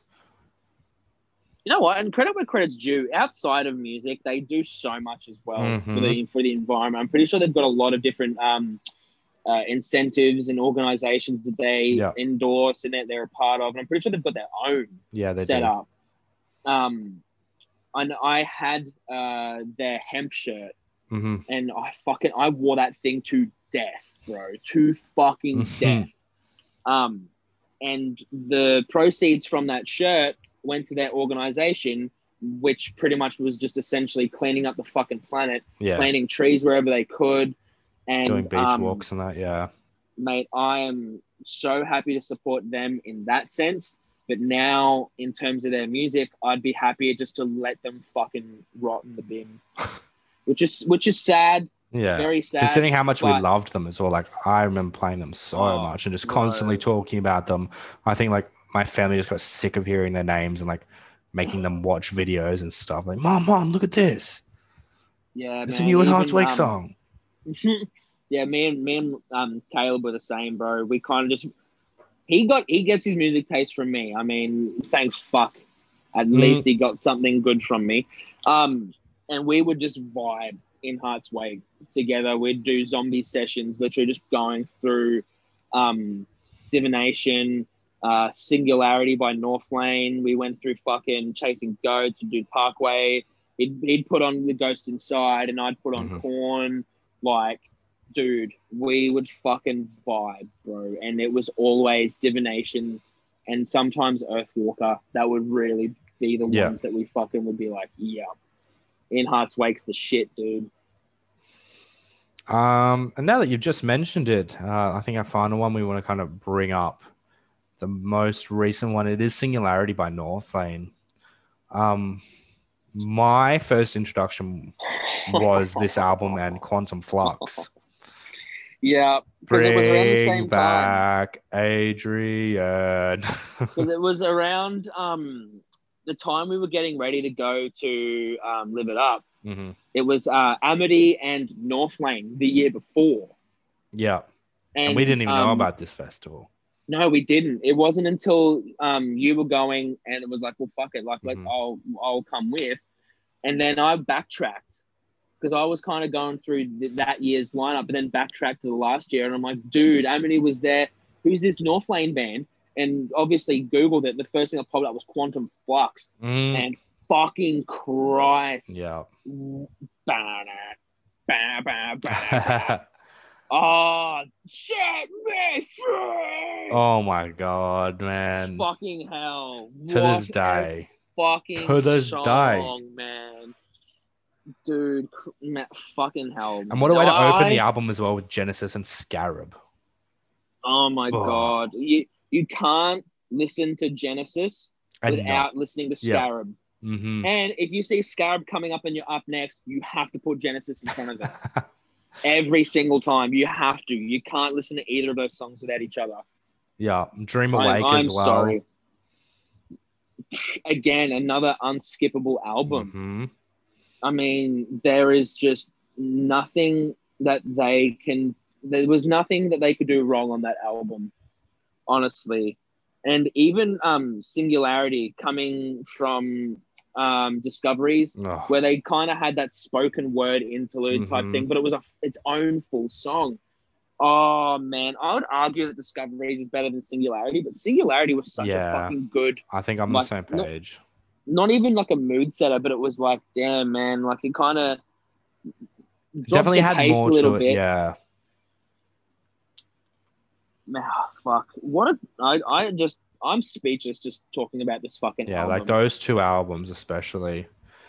Then you got like fucking ass rippers in Windbreaker and World Eater.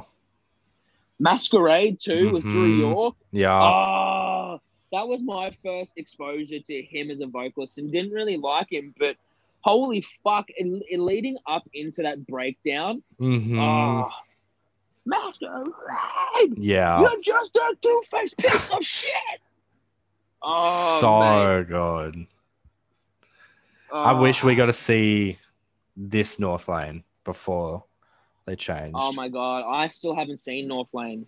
And see, I was going to see their own tour, and then I saw them at Good Things anyway, and like I was a bit hesitant. They were like one of the first bands in the day, and they didn't clash. I was like, fuck yeah, I'll go. I took mum to see them, and honestly, they still ripped. Like, they were really tight live. They sounded good. Marcus screams are getting better. Yeah, I'd probably I didn't have argue anything bad to say. Yeah. But, like, I mean, they still crushed it, right? Yeah. Like, that's all you really want at the end of the day. And they still played a few of the older songs. Well, they have to, man. They have to. I still don't like Marcus's rendition of Quantum Flux. No. I would probably still argue how it's supposed to be is the best version of that. Especially coming in like that last chorus, verse, whatever. And he's just high-pitched singing it. Mm-hmm. Bro, just fucking scream it, dude. Yeah. Just scream it. And he can't even hit the same low growls that Adrian could as well. No, for such a little man, his lows are devastating. But they're Adrian was such a fucking good vocalist. So well enunciated that it just rips through. Like, sure, fucking dudes sound like toilet bowls guttering around, but I would say this is heavier. Mm-hmm. This is lower because you can hear everything. It's fucking crisp. It rattles. It's fucking the perfect low. It's one of my favorites. Yeah. Fuck, that's honestly got to be... Quantum Flux is probably still one of my favorite songs ever. Mm-hmm. That fucking... Oh, how just chunky that fucking riff is. And that song honestly doesn't let up. That album doesn't let up. No. Man, there really is something in the water here, hey. Yeah, everyone says it. There really It's true. fucking is, dude. Like, I don't understand. And it's across all genres in metal. You know, deathcore, death metal, metalcore, post-hardcore I haven't seen a lot of, but even our pop-punk bands fucking crush it. Yeah. And obviously not on the same scale as what Amity is. Let's just say is like probably what one of the not as heavy bands that we've mentioned. But man, like we've just got something going on and it's fucking fierce. Yeah. And again, I want to say like it is, I think, more due to the fact of how well Amity and Parkway kind of carved their way through in the earlier days. Yeah. You know what though? I will argue, for as much as I don't like Marcus as a vocalist, I appreciate how much bigger Northlane has gotten since he joined the band. As much as I'm stuck in the past about it, man, I've got to give the biggest raps to them because Node was such a game changer for them. Yeah. And in hindsight, Node's not a bad album. No, but Rot it's still everything. flux. Oh my God. They weren't kidding when they said it was going to be one of the heaviest songs that they'd put out. Lyrically, I'd probably argue that point and come towards the end of that song, yeah, 100%. But the single version is the best version. Yeah. And if you're going to tell me that the album version's better, go and put your fucking head in the toilet bowl for about 3 flushes, please. I need you to go and flush the shit out of your head and come back and come speak to me once you're done. Because, man, yeah, no. No, yeah, I think you should see them as well. Like they've obviously upped their stage performance. Like they've got new lights and stuff now. Their light show seems pretty sick. I think they uploaded their set from the Roundhouse at Sydney University. And that looks fucking sick. I think I watched one of the videos for it. I've seen a couple of like the single videos that they've done that they put up, and that's kind of I think it was the one that they did at Unify. I think Unify put up the Quantum Flux with Marcus, and that was kind of where I was like, I do not want to see these fucking guys live at all ever. I'm sure I'll cave at some point and go and see them because they'll probably bring some good support acts over that'll make me want to go and see Northlane reluctantly. But man, if they can kind of like come back through to the glory days, maybe play, I mean, they're obviously going to play Quantum Flux until people just stop wanting it. But even if they can just come back to Singularity for a moment and even just open up for once with Genesis and Scarab and then close with Quantum Flux, I'd be happy with that. I would be so happy with that. But, you know, it's one of those things where you just got to fucking suck it up, appreciate where the band is at now and just go and give them a pat on the back for their success.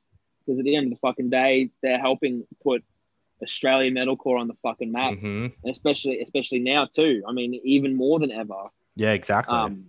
Like the likes of them and Polaris, and that really fucking booming, especially over in Europe, and now Alpha Wolf as well.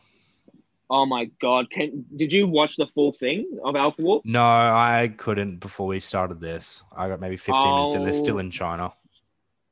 Dude, that I was so happy watching that. I'm gonna go maybe watch it again tomorrow. Yeah. To be honest, it's so fucking good. And yeah, I don't know. I'll speak to you more about it when you finish it. Yeah, because I kind of really want to good get so how. far. Yeah, man. Do you think it's kind of weird how Lockie speaks like he's been in the band for years? Yeah. I mean, probably at this point he's been hanging around the band for long enough to maybe call himself like a full member before Aiden was even kicked out. But just sounds really funny how he's like kind of talking like he's been in the band for a lot longer than what he has. Not that it's like a bad thing, but it's just like, you make me laugh. fucking little Adley. But he makes me want to wear bucket hats again. So Nah. fucking Christ. That's the one thing I can't stand. The full like Adidas tracksuits and Nike TNs, man. Man, fuck. I don't even give a Corn shit did that about ages that. ago, guys. It's dead now. Yeah, man. But you know what? I'd happily love to fucking bring back the Eshe fucking metal shit. Like the Because then Esh we're new going, metal. yeah, bro. Then we're going back to the fucking good old days. Going back to the good old days of heavy metal. Fucking yeehaw, brother. We say the good old days of heavy metal as 23-year-olds nearly. Like, Yeah. Christ. A couple of months between there. Back in my day. Fucking hell. What a piece of shit. Yeah, we suck. Oh, fuck yeah. But you know what doesn't suck? Our taste in music. No. Do you have anything you want to add about Singularity? Not really. Like, I think personally, Discoveries is my go-to for them, but this one was mental. I just remember how big Quantum Flux was at the time as well. Like, everyone in the music scene over here was listening to it. Like, oh, it's a shame Adrian didn't stay around. I would like to see what maybe one more album would have done, because I'm pretty sure, quote me if I'm wrong, but they were pretty much already writing Node before Marcus joined. Yeah. Yeah, so we kind of were already seeing them kind of go for that sound anyway, but I would have liked to seen how it would have turned out if Adrian was still the vocalist. Mm-hmm. Even, especially now considering how big dual vocalists have become. Mm-hmm. Fuck. If Marcus, I mean, obviously Marcus can scream, but if they had Adrian doing most of the screams, maybe have Marcus come through, do some like backup screams, do mostly cleans. So happy with that. But again, maybe for fantasy band or something. I don't fucking know. Which we'll be doing next week, guys. I've got my band down. I'm ready to go. Yeah, I still haven't really thought about mine, to be honest. Yeah, so we'll be doing that one next week. And then again, we're going to be holding out that Celestial album until the week after. We'll be having Wolf King come out on Friday, the 5th of February, which I know I am so excited for. Did you end up listening to the audio tree I sent you, or the live show from Brooklyn?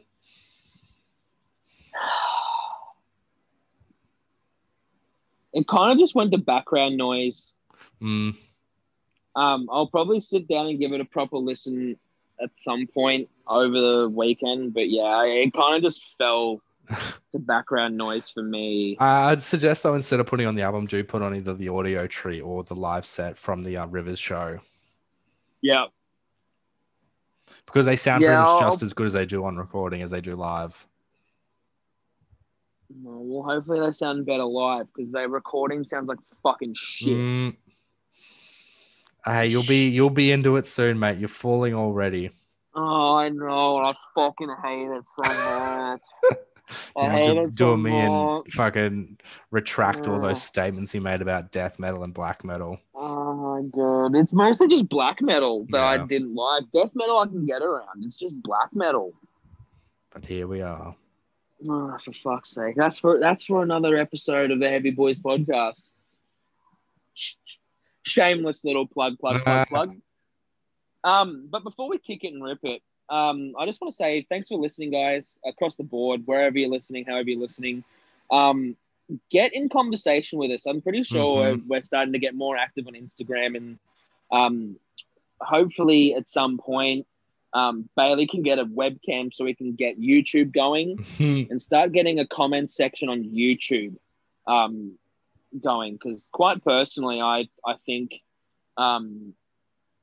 that's where a lot of engagement happens. Yeah. And YouTube music nerds are some of the funniest cunts on planet Earth.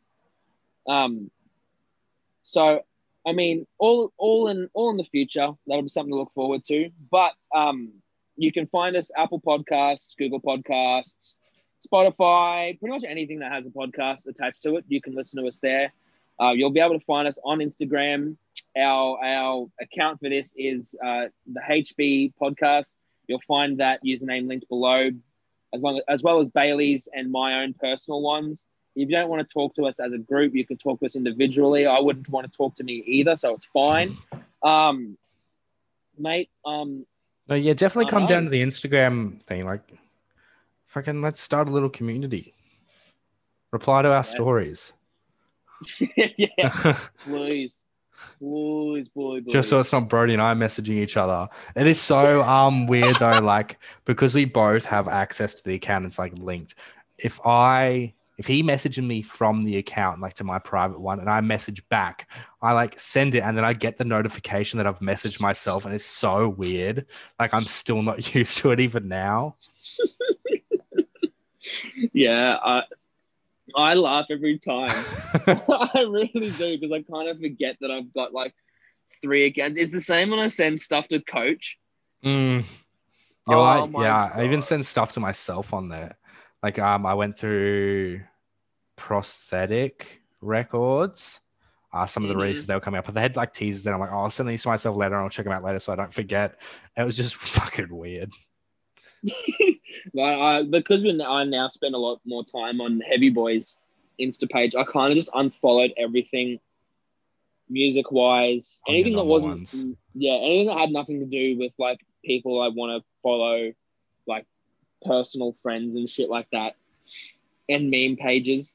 Everything musical and anything else kind of just went to Heavy Boys, which is fucking sick, because then I can binge on all the bullshit that I need to. Like in one which place, is great. Yeah. And speaking of shit you can binge on, why don't you binge the rest of our podcasts? Yeah. We have a wide range of things. We've got the Mutt Boys podcast and we've got the Rest Heavy in Boys peace. podcast.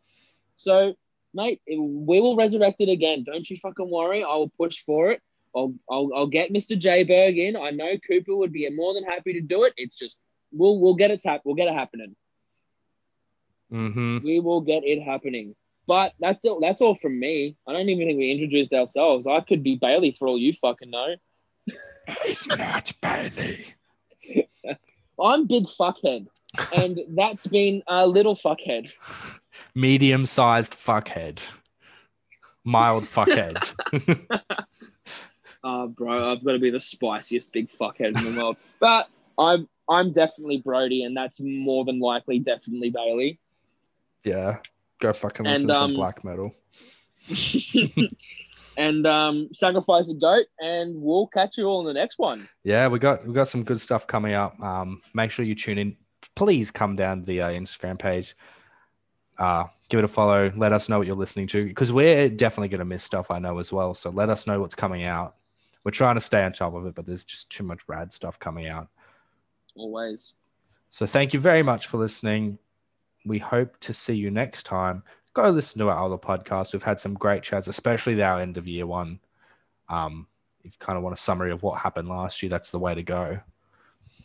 Yeah. Yep, I'd give that a fucking big old plug.